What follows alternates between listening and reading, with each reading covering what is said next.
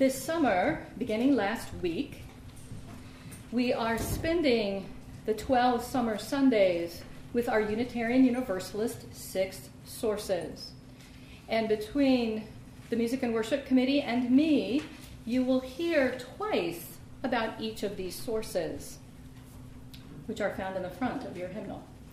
Last week, you heard from Dosho Port of the Nebraska Zen Center, and in his sharing of his Buddhist faith, he was speaking to source number 3, wisdom from the world's religions, which inspires us in our ethical and spiritual life.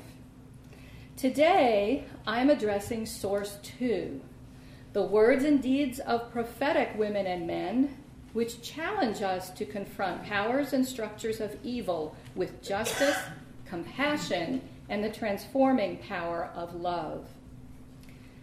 I want to say a couple words about the meaning of the word prophet. I think in common understanding, the word prophet has come to be understood as someone who foretells the future, someone who predicts the future, soothsayer.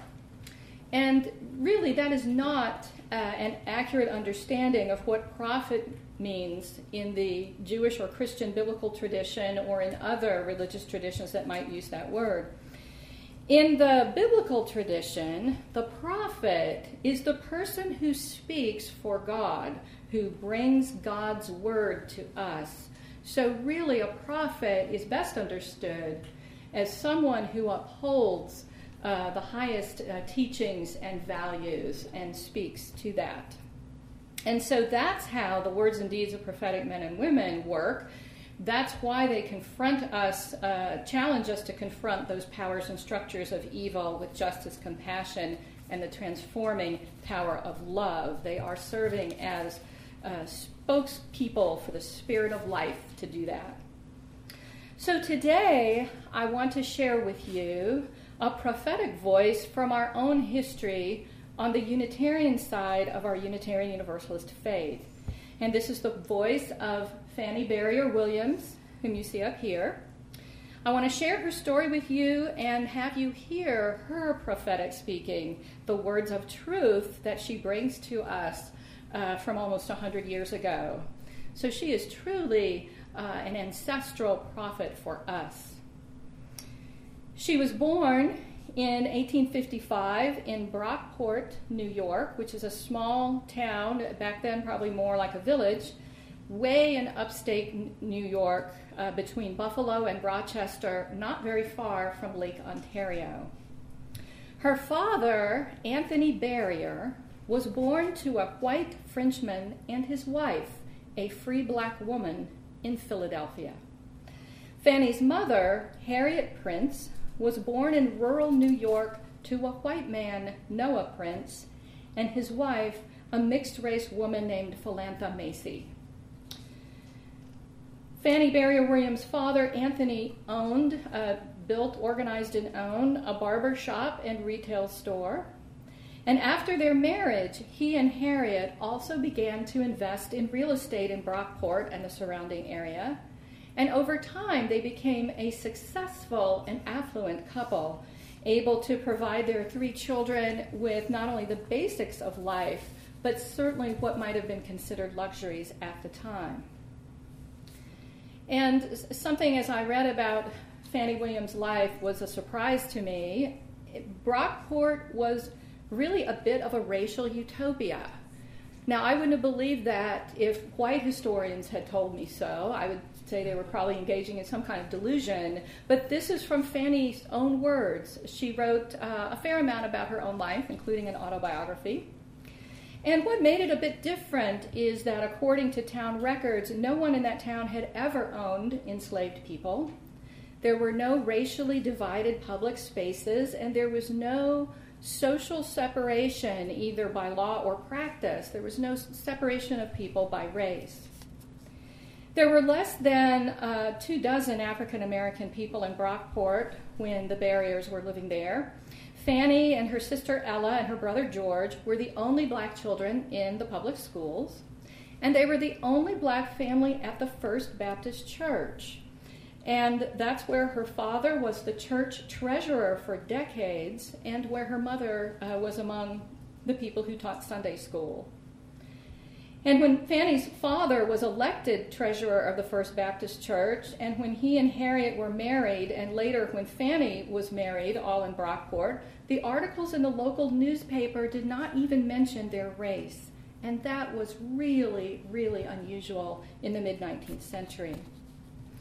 As Fanny later recalled in her autobiography, there was such interracial intimacy that the associates, schoolmates, and companions with whom she and her brother and her sister hung out with, she said, quote, "They were all white boys and girls. Our relationships were natural, spontaneous, and free from all restraint. We went freely to each other's houses, to parties, socials, and joined on equal terms in all school entertainments with perfect comradeship. We suffered from no discriminations on account of color or previous condition, and lived in blissful ignorance of the fact that we were practicing the unpardonable sin of social equality." All three of the Barrier children graduated from the local high school, and all of them attended the local college, the Brockport Collegiate Institute, which I believe now is State University of New York at Brockport. And Fanny graduated from the Institute in 1870. She completed the rigorous classical track that prepared her to be a school teacher, and she was the first African-American graduate of the school. Her parents, Anthony and Harriet Barrier, were friends with Frederick Douglass, who was living at that time a little bit to the east in Rochester, New York. And when the Fugitive Slave Law was passed in 1850, the Barriers and others in Brockport became part of the Underground Railroad, assisting many enslaved people to freedom in nearby Canada. Fanny's parents, in spite of all of their financial and social success, their public activism and good citizenship, actually were not citizens and could not vote. As you may or may not recall, no black people, enslaved or free, anywhere in the United States could be citizens. In spite of living, working, going to school, owning property, and all of those good things, they were never citizens. That did not happen until the 14th Amendment to the Constitution was passed in 1868. So, Fanny Barrier Williams really grew up in what was a highly unusual, almost egalitarian in terms of race, society that was probably close to unique in our country. After her graduation from college in 1870, Fanny was moved by her care and concern for recently freed black people of the South. She wanted to be part of a movement that sent many teachers to the South during the Reconstruction era, not only to teach and set up schools for children, but also for adults. And she was sent to Missouri to be a teacher. And in that experience, by doing that, and she went by herself, for the first time ever, she really felt those degrading forces of segregation and racism. As June Edwards writes, "In defiance, she took advantage of her light skin and genteel manner when in the South and sat in the train cars reserved for whites.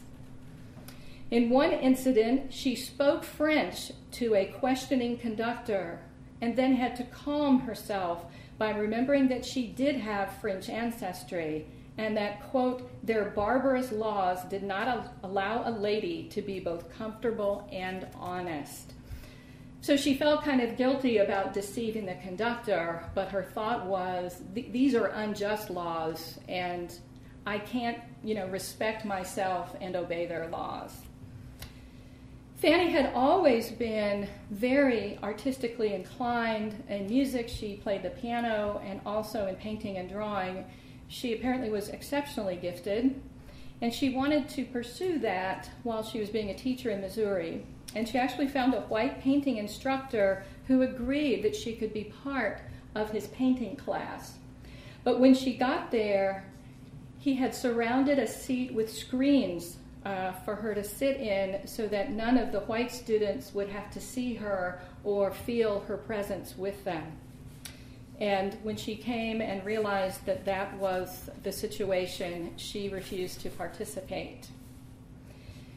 Being in Missouri was really almost unendurable for her, and she said, "I did not have the training that would allow me to survive that humiliation." So after, I think it was maybe 2 years or maybe even a little bit less, she went to Washington, D.C., and there she became a school teacher in the newly forming public schools for African American children. And she was well paid. Black teachers were paid the same as white teachers in Washington, D.C. at that time, although the schools were segregated, which I think was probably unusual.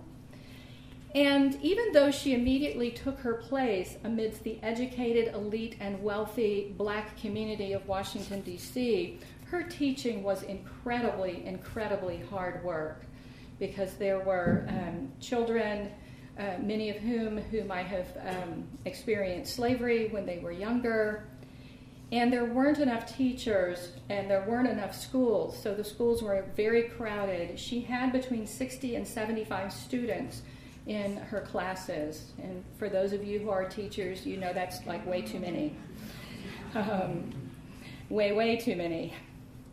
At one point, she took a brief sabbatical from teaching a few months because she had asked for and been admitted to study at the New England Conservatory of Music up in Boston.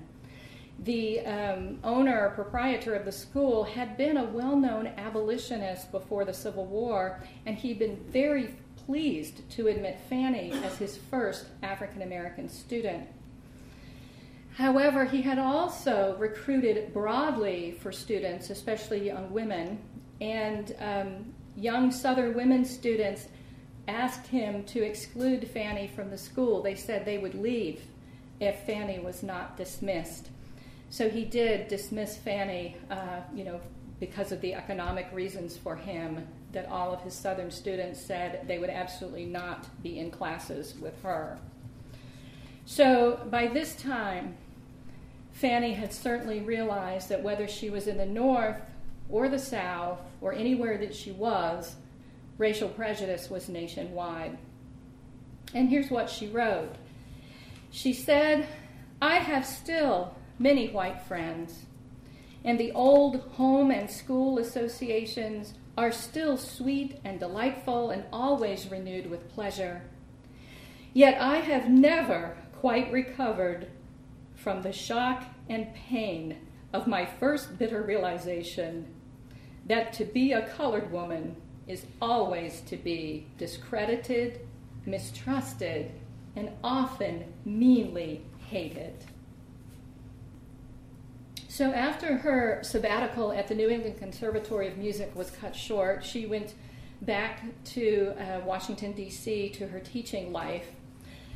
I want to say one thing about the teaching that was so interesting to me. There were African American newspapers in D.C., quite a few of them.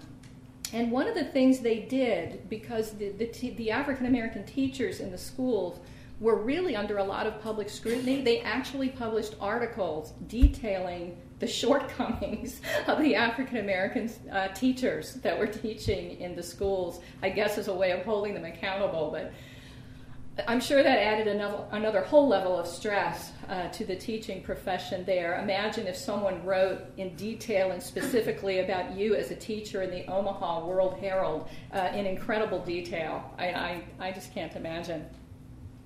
But when she went back to Washington, D.C. and began teaching again, moving in these elite social circles in the African American community, she met and then married a brilliant law student, Samuel Lang Williams, known as Lang.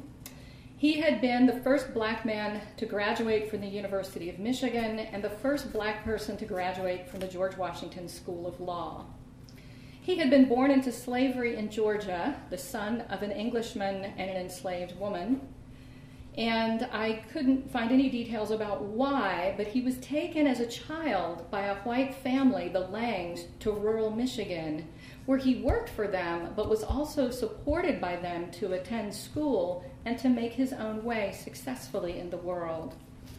So he and Fanny both had this similar experiences of growing up in rural, mostly white places, and of having very close contacts and relationships with white people. After their marriage, the couple moved to Chicago, where Lang had also lived for a while before going to law school, and where he began a successful career as a lawyer, at times working for the federal or local government and also maintaining a private law practice. The Williams, who had no children, dedicated themselves to both the cultural and the humanitarian uplift of black people, especially women. And they both had been involved in this in Washington, D.C., but now, as very prominent members of the local black community, they began to initiate their own projects and efforts. So, searching for a religious community, the couple joined the Unitarian Church of All Souls. The white minister there, Jenkins Lloyd Jones, was truly a radical and wonderful person, sometimes even too radical for other Unitarians. He was Frank Lloyd Wright's maternal uncle, a Welshman. They were all of Welsh heritage. He was a supporter, an unequivocal supporter of civil rights for all, for voting rights for women, the ordination of women ministers, and also an ardent pacifist. He was also a very strong critic of traditional Christianity, and that was probably where he stepped on the most toes.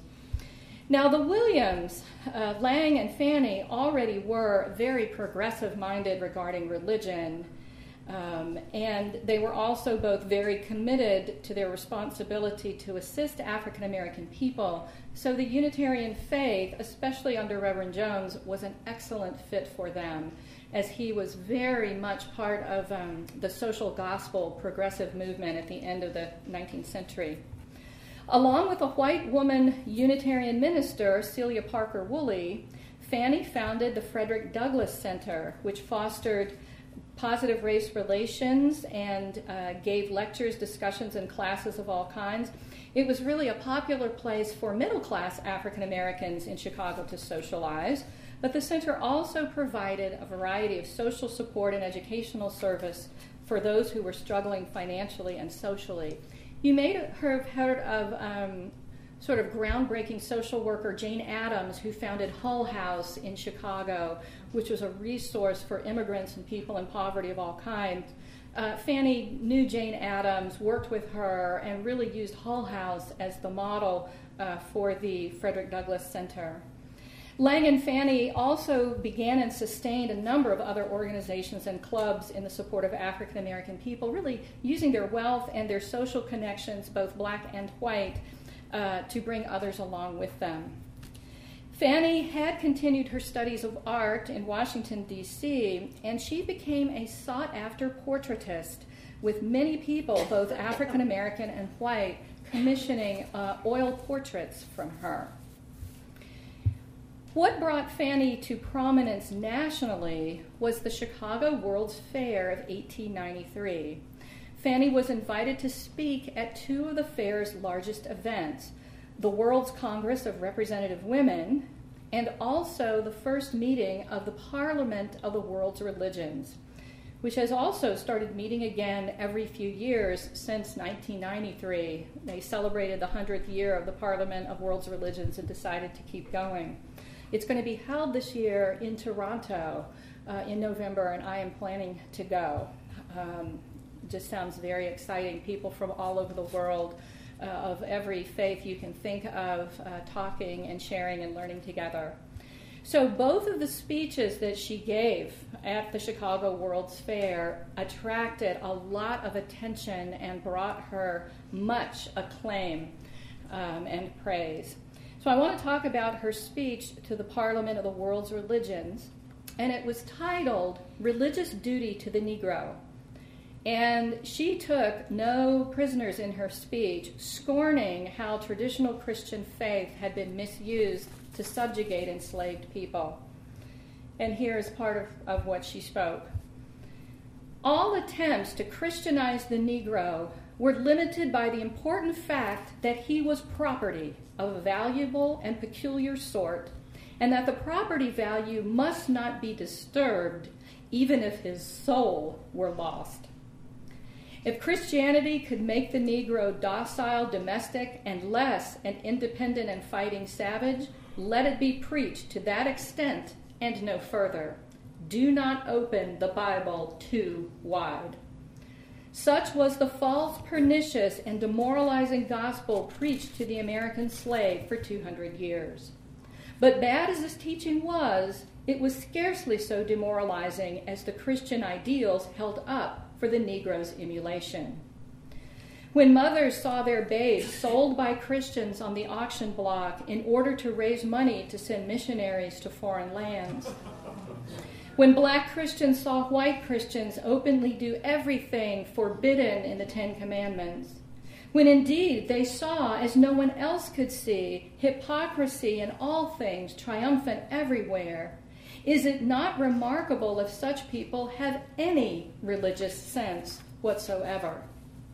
She went on to criticize harshly those Christians who, after preaching a false gospel to enslaved people while not living up to Christian ideals themselves, dared to judge black people as having no morality. And she spoke of how African American people needed to hear and receive the highest and most progressive form of religion for their own spiritual support and moral improvement. The advancement of African Americans had been blocked, she said, by, quote, the tendency of creeds and doctrine to obscure religion, to make complex that which is elemental and simple, to suggest partisanship and doubt in that which is universal and certain. So what, she asked, is the religious duty of the nation to the Negro? She said, more religion and less church may be accepted as the general answer to the question. Less theology and more of human brotherhood, less declamation and more common sense and love for truth must be the qualifications of the new ministry that shall yet save the race from the evils of false teachings. With this new and better ministry will come the reign of that religion which ministers to the heart and gives to all our soul functions an impulse of righteousness. So can you hear that good 19th century Unitarianism coming through loud and clear? After her well-received speeches at the World's Fair, Fanny became a national public speaker on social issues related to the improvement of all conditions for African American people, especially women. She often ended her speeches by giving a brief piano concert because she had never given up her music as well. She became, along with Lang, a prolific author and editor. And she and Lang were early members of the National Association for the Advancement of Colored People. Yet, as author June Edwards said, for the most part, Fanny Barrier Williams enjoyed a privileged, cultured life, but her heart ached for all the black women who struggled to survive in a society that barred them from education and employment for which they were capable. Even for herself, she wrote, whether I live in the North or the South, I cannot be counted for my full value. Nevertheless, she persisted. She urged white and black businessmen to hire black women into many roles. She challenged real estate segregation codes in Chicago because she and Lang had to live in an African American only neighborhood. It didn't matter how wealthy they were. She became the first African American admitted to the prestigious Chicago Women's Club, but it took 18 months because there was a small group of women that did not want to admit her, but she refused to back down and was finally admitted. And at age 71, she became the first trustee, the first African American trustee of the Chicago Public Library. After her husband died in 1925, Fanny returned to Brockport to live with her sister Ella, and she died in 1944 at the age of 89. As an activist and an advocate for equal rights and civil rights for African American people, and as a staunch religious progressive of the Unitarian persuasion, Fannie Barrier Williams remains a prophetic voice for us today. In all of her life and humanitarian achievements, she continued to proclaim the progressive form of religion and spiritual teaching that inspired her work. And she said that, quote, "Even though my faith was often strained to the breaking point, I dare not cease to hope and inspire and believe in human love and justice. I dare not cease to hope and aspire and believe in human love and justice." And so may it be for us as a Unitarian Universalist congregation. We dare not cease to hope and aspire and believe in human love and justice. So may it be. Blessed be.